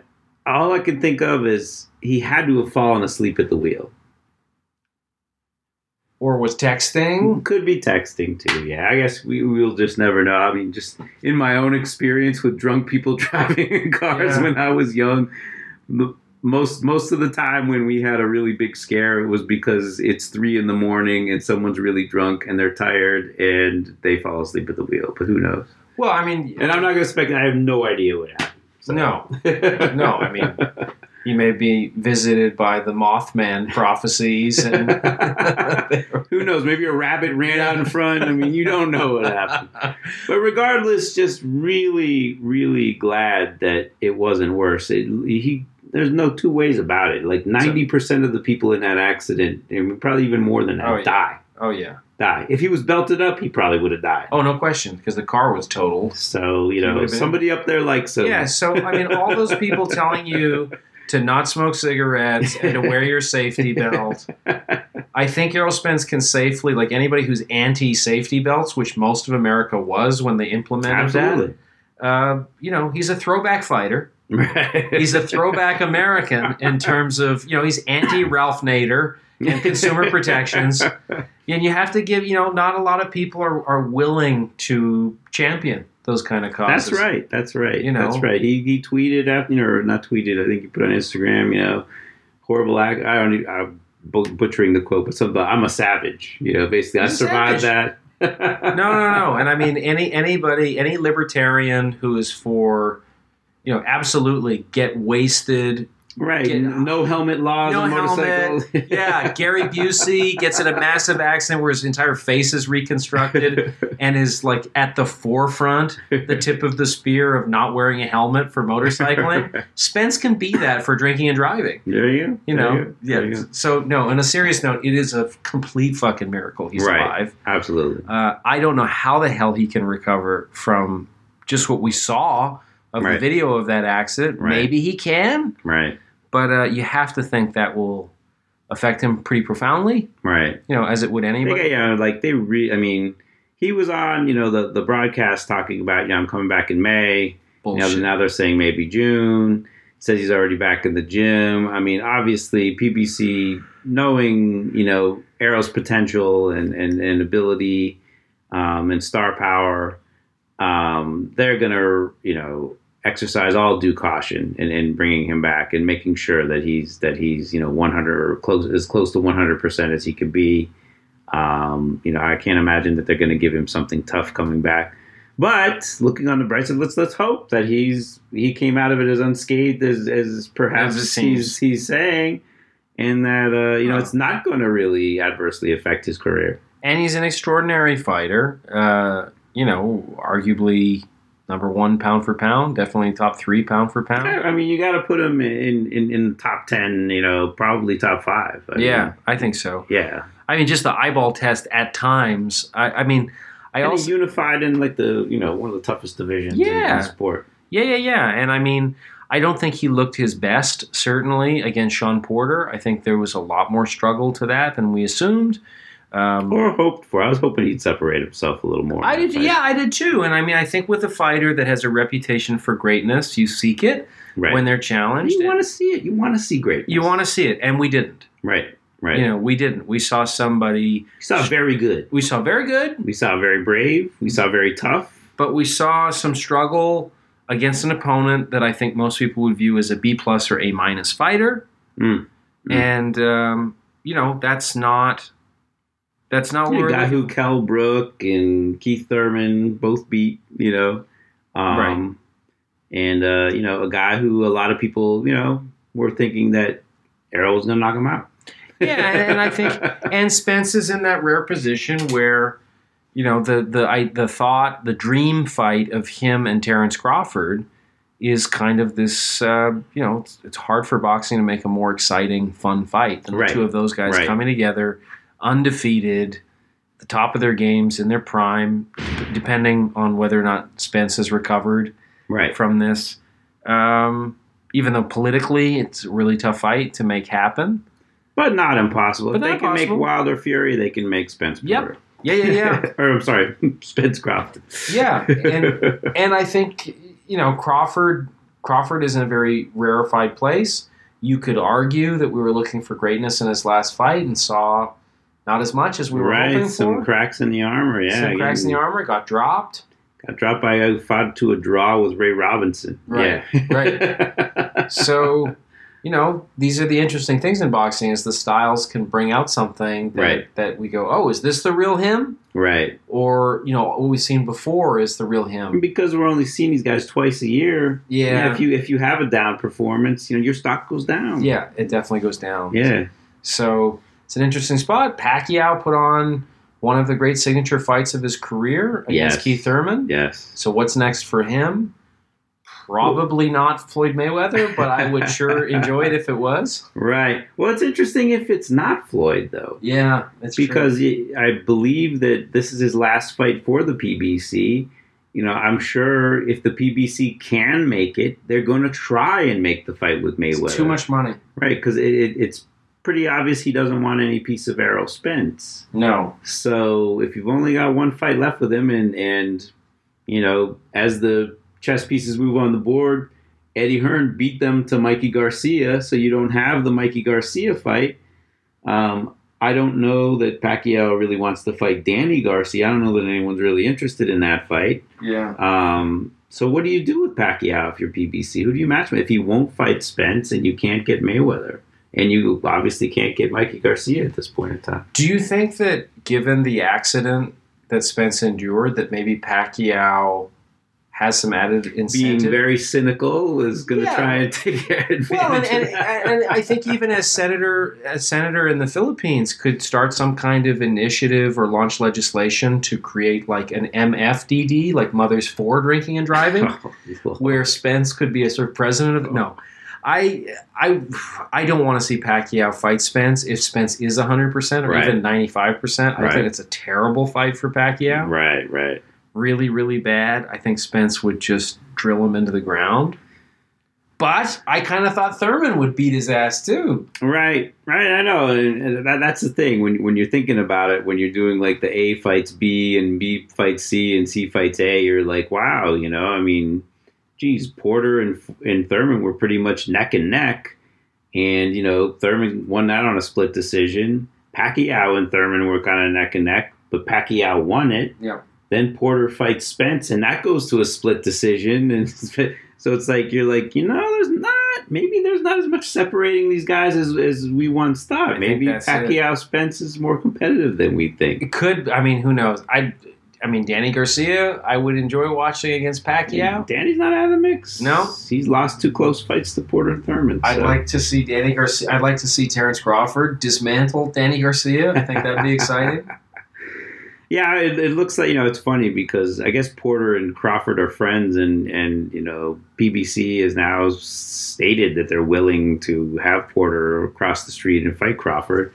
But they interview Crawford about it and he's just like, nah, I'm not really interested in that one. Don't really want to fight Sean Porter, which is interesting. It is. Yeah. And then Mikey Garcia is poking his head into this division. Well, yeah. He's going to fight Jesse Vargas, apparently. Yeah. So. And I think the grand plan, the move here is that he does a 1-fight deal, right, with DAZN, which seems really stupid, right? But they take an option or a right to match or whatever they're going to have. Probably an option for his next fight. They get an option for his next fight. And Pacquiao's only got 1 fight left on that PBC contract. Right. So the move is like, all right, hopefully they'll, Pacquiao gets through that fight, the last fight of the PBC contract. Right. And then, then DAZN can make Pacquiao, Mikey Garcia. That'd be fun. I would watch it. I think it's an interesting fight. Right. Absolutely. Of all the fights was the one most people thought was going to happen with Pacquiao for his last fight for the PBC. But now let him fight a littler guy. Right. Once. And it would seem like it's a better fight at welterweight for Mikey Garcia too. Yeah. Pacquiao being a smaller welterweight. Yeah. So. No, I think that's it. That's a fun fight and an interesting matchup, skill wise. Right. And I guess with Crawford, I think the only fights available to him, should he not take on Sean Porter, are going to come from guys in the junior welterweight division. I think Top Rank's either going to have to. They have a deal with MTK, who signed Josh Taylor, the guy who won the World Boxing Super Series at 140, and he's a big 140. Yeah. So we'll see if he's ballsy enough to not just move up to 47, but to fight Terrence Crawford in his first fight at 47. Top Rank has Jose Ramirez, who, and this is what's interesting, at junior welterweight, you have two guys who are unified champions. So of the 4 belts, 2 guys each have 2. Right. So logically, you'd like to see Josh Taylor and Jose Ramirez fight to unify and have one champ. Sure. But it looks like, in the search for an opponent for Crawford, Top Rank is probably either going to have Ramirez or Taylor fight Crawford next, I would think. Right. Which kind of leaves 140 wide open. Yeah. Well, it's a fun place to be, as you say. 2 unified champions, both undefeated. And of course, Ramirez could go up and then come back down too. That too. Yeah. If he's not successful. Yeah. So I think that's the play. And Victor Postol is still in the mix, but it's not a flashy division at the moment. Right. Yeah, I think Postol was scheduled to fight Ramirez in a mandatory. So, either Ramirez moves up and doesn't take that fight, or Postol Ramirez is a good fight.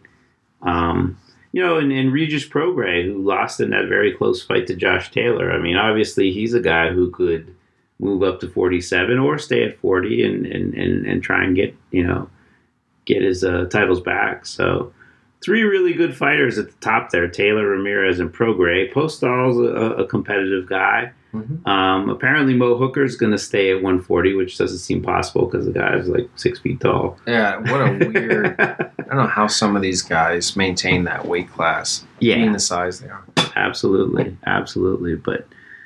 But yeah, it seems like, either Ramirez and Taylor fight each other in what would be the ultimate fight at 140 for all 4 belts, or they move up to 47 and challenge the more pound-for-pound type guys. And where the money is. Right, where the really big money is. Yeah. So that's interesting. So yeah, we just blew through the junior welterweight division. Lightweight.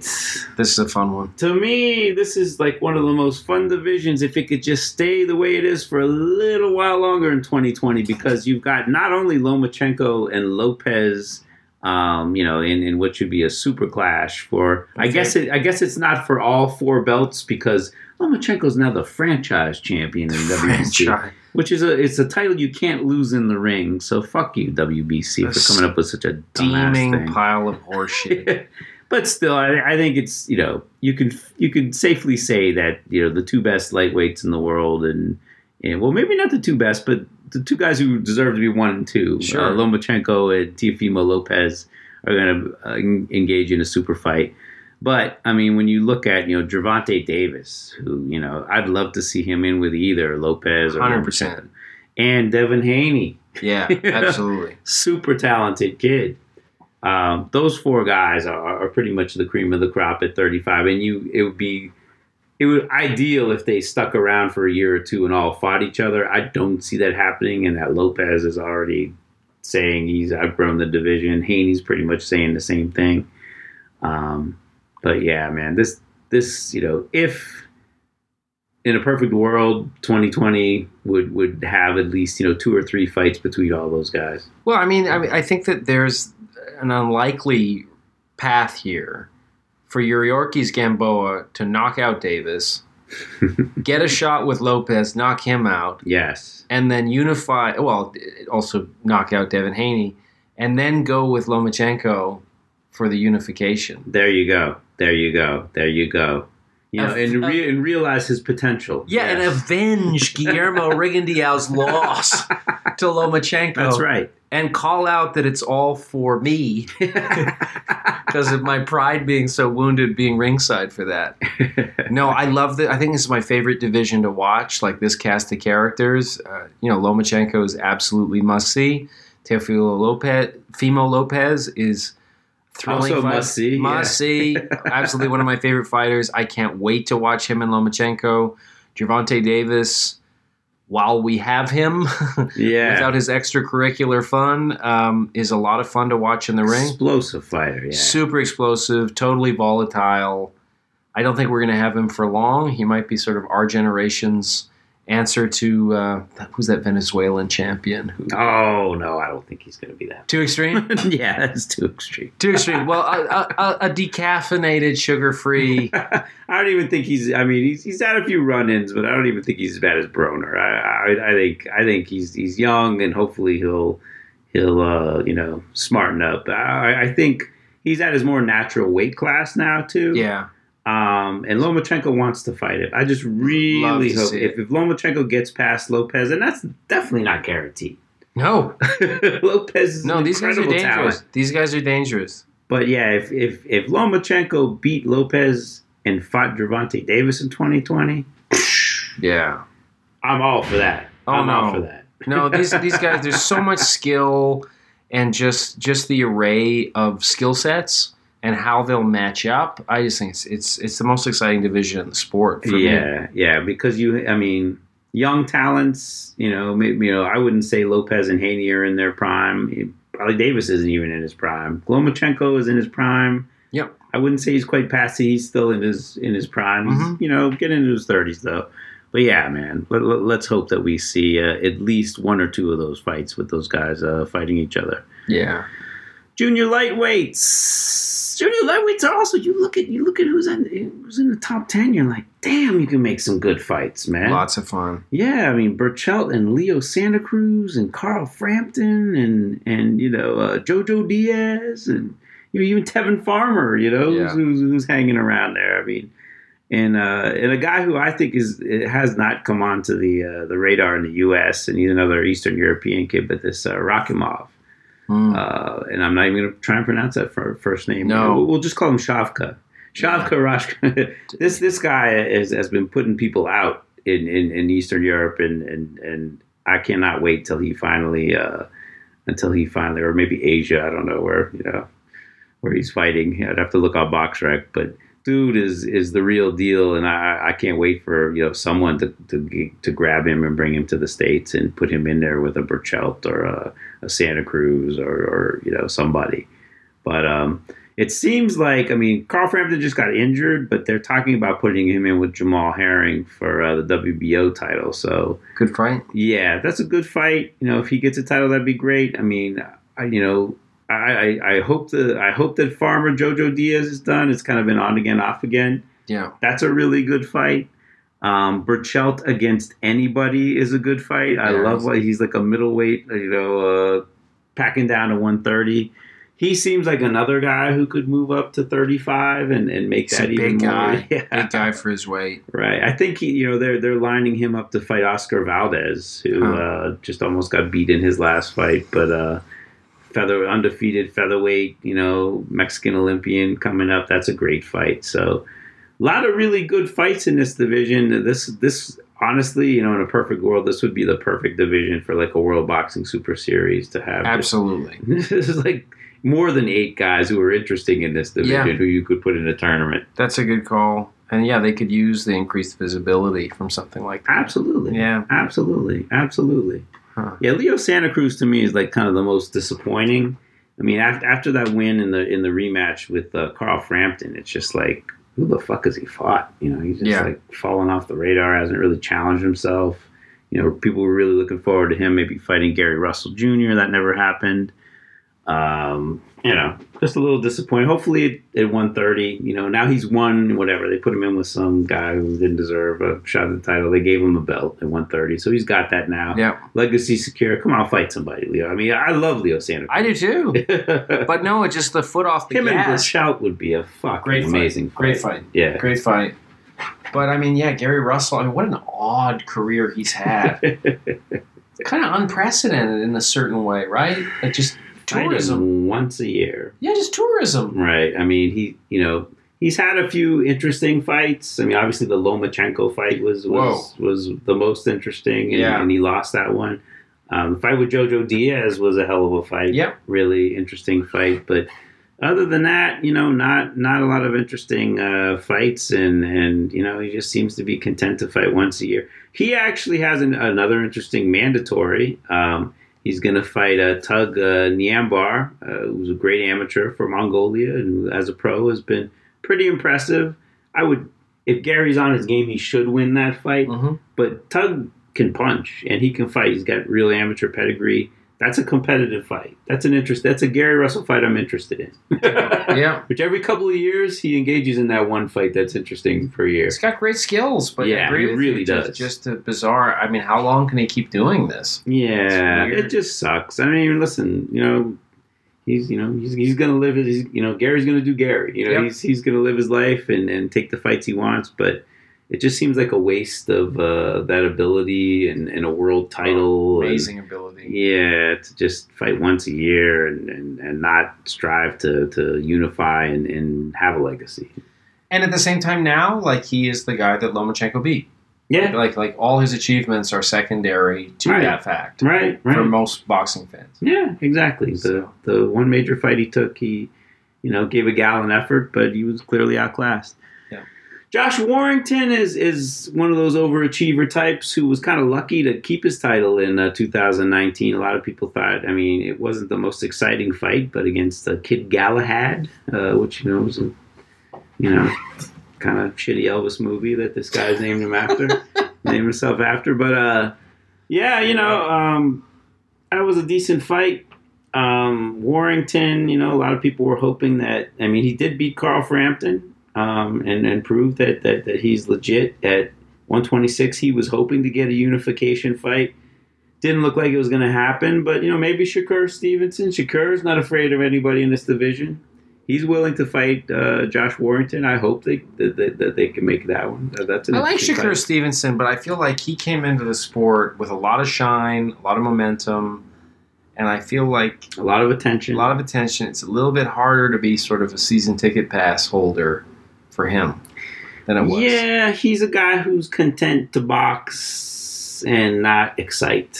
I mean, it would be nice if he had that instinct of closing the show. Because he's got great skills. Yeah, and I came up with the phrase "generation counterpuncher." A lot of these guys who just don't know how to fucking lead. Yep. They're just content to wait for the other guy. I mean, and watching Shakur, I really got frustrated because he was in there with a guy who clearly he was bigger and stronger than and faster than. But because the other guy was just feinting and not leading, Shakur wasn't throwing any punches. Like, dude, you get into exchange with this guy, I bet you're going to win it. Yeah. I mean, his hand speed is phenomenal. Your hand speed's crazy fast. I bet you hurt him if you hit him. Yeah. But you got to stick your nose in there, man. You got to trust your skills. And then the next fight, he gets in there.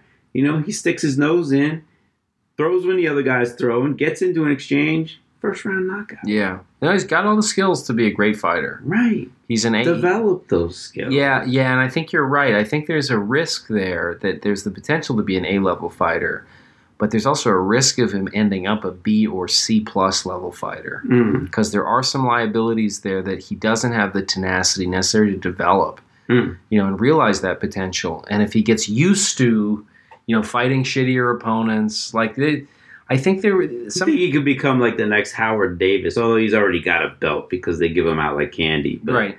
But like Howard Davis Howard Davis had a gold medal, was the most outstanding boxer at the 1976 Olympics. Ton of hand speed, ton of potential, but never won a title because, didn't have a great chin and never really developed into anything more than an outside boxer, I just wonder, are they going to match him up a little tougher? Are they going to, once they move him up into sort of elite level competition, where he's got a belt? Yeah, I mean, he's expressed a desire for the Warrington fight. I think that would be probably I think that's a really good fight for him because you look, Warrington in 30 fights only has 7 knockouts. I agree. He's a rough, tough, strong guy, Warrington, and a very accurate inside puncher. But, if Shakur's going to box, I think he beats Warrington pretty easy. I think you're right. I think it'd be interesting. Shakur and Gary Russell Jr., I think would be kind of an interesting fight. Oh, that would be a hell of a fight, but they'll never do it. Shocked. Yeah, never do it. If Gary Russell's people would ever even entertain that fight. So, but you're right. I mean, in all honesty, in a normal world where fighters really wanted to be the best and wanted to fight each other, that's a natural. Yeah. You got 2 U.S. Olympians undefeated in the same weight class with blazing hand speed. Yeah. That's a great fight. Yeah. Make that one happen. Yeah.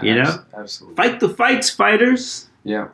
But, the guy who's my favorite fighter in this division, I can't leave this division without mentioning him. And, I guess I've seen it Can Zhu and Zhu Can. Most times they say Zhu Can. So, yeah. This dude, throws over 100 punches around. My favorite all-time fighter was a Philly middleweight by the name of Frank the Animal Fletcher.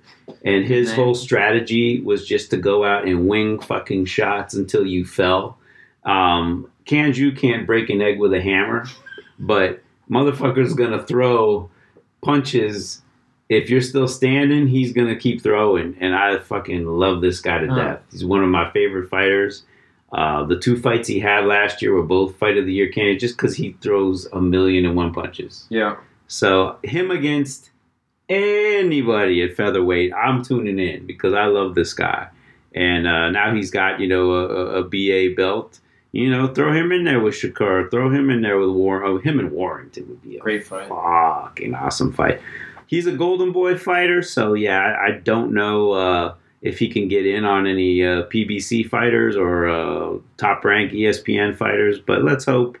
I mean, of all those major guys, like Golden Boy, say what you want about Oscar, say what you want about them, but damn it, they make fights. Yep. And they make good fights. They will get their prospects beat. They don't give a fuck. They are just into making good fights. And I'd love to see Kanju in there, in a big fight against somebody because it's going to be interesting. I got to watch some more of him. Yeah, man. I got to watch some more of him. Check that dude out because he is fun. He is fun. So, all right, we're gonna maybe take it down to bantamweight, but junior featherweights, Emmanuel Navarrete beat the living shit out of Isaac Dogbe twice this year, and Daniel Roman, who's unified champ. I mean, he was in one of the fights of the year against the Irishman T.J. Doheny. Real good, come forward fight. I mean, this division is definitely ripe for some unification fights. I mean, Ray Vargas has made a bunch of defenses. Navarrete's made a bunch of defenses now. Roman is unified, and none of these guys are stars. So you can make these fights and you're not going to break the bank to do it. So Iwasa just won. Somehow the fight was on the PBC network, and he won. An IBF interim title. So he's probably going to fight Roman next, which should be interesting. But Brandon Figueroa is a fighter who I really thought, who I still think a lot of, but he got stuck, on the Wilder Ortiz undercard, fighting a guy who came in 4.5 pounds overweight in Julio Ceja. That was a hell of a fight, though. Amazing fight. It's a hell of a fight, and Figueroa got all he could handle, and got lucky to come out of there with a draw. But I would love to see Figueroa in the mix against any of those guys. That was a fun fight, totally unexpected brawl. Yeah, PBC has another young guy, and Stevie Fulton from Philadelphia, who's you can't help but root for him because he's fought at least 4 or 5 undefeated guys. They have not fed him any gimmies, and he just wins. So PBC has him. I know they've been talking about maybe putting Fulton and Figueroa together. To me, it's no one's going to care about the fight because neither of them are big stars. But I don't know. Maybe you just do it and try and create a star out of it. But yeah, to me, Navarrete, Vargas, Roman, you got to have at least some mix of those guys fighting in 2020. It's another division ripe for a tournament. Yes, fantastic. Absolutely. Because all these guys have great records, relatively high knockout percentages. I think there's and they're exciting fighters. And they're exciting fighters. Not ready. I mean, he's just a search and destroy guy. Roman's a short aggressor. Vargas is unusually tall for the weight, but doesn't fight tall. I mean, he likes to brawl, and obviously Figueroa loves a brawl too. So definitely some great fights to be made at 22. Let's hope we see more unification. Yeah, I guess we'll stop short here at the bantamweights. We won't go all the way down to strawweight. We don't want to prolong this, but obviously the man at bantamweight is Inoue. I mean, Inoue is one of the most exciting fighters in the sport. I guess we'll now see him stateside now the Top Rank has signed him. The one fight that we all wanted to see him against Luis Nery, I just don't see it happening because Nery once again missed bantamweight for the second time in a major fight. Yeah, so disappointing. He's a guy, him against anyone at 22, I would love to see that. Amazing. If they want to put Brandon Figueroa in there with Nery, oh my God, that'd be a great fight. But Donaire is renewed. Yeah. I'd love to see a Donaire-Rigondeaux rematch for one thing. Well, Donaire looks like the WBC made him number one, and they're going to, he could fight Ubali, who's a guy who's emerged as a major player. Mm-hmm. Won the title, and then he beat Inoue's brother on the Inoue-Donaire undercard. So, and you got Rigo, who's moving down. That fight was scheduled, and then it got rescheduled. He's going to fight Laverio Solis, I think, for a vacant title. So you got Rigo at 118. Got the kid who just knocked out Zolani Tete, John Real Casemiro, heavy puncher, guy who just every shot he wings is a heavy shot. Yeah, huge puncher. So bantamweight, man. I mean, I know we just did a tournament, but these are fun. Tete got injured and was out of it. Barnett got injured. I mean, Ubali wasn't even in it. Casemiro wasn't in it. Rigo wasn't in it. You've got, and I think also Inoue, no matter who he's fighting, he's must watch. It doesn't matter who he's fighting. Absolutely. Donaire is now pretty much must watch with that performance because where did that come from? Right. Rigondeaux has transformed into the greatest Mexican fighter of all time with his last fight where he now has no defense and just wants to stand in a photo booth and brawl. Right.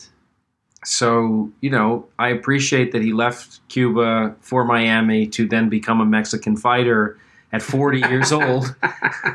And the 40-year-old Rigo is must-see. So, I mean, I'd like to see the 40-year-old Mexican Rigo fight Donaire. I think that'd be great. Right. I mean, Rigo Inoue, would you? Oh, I mean, are you scared for Rigo now? I'm very scared for my Rigo. No, don't hurt him.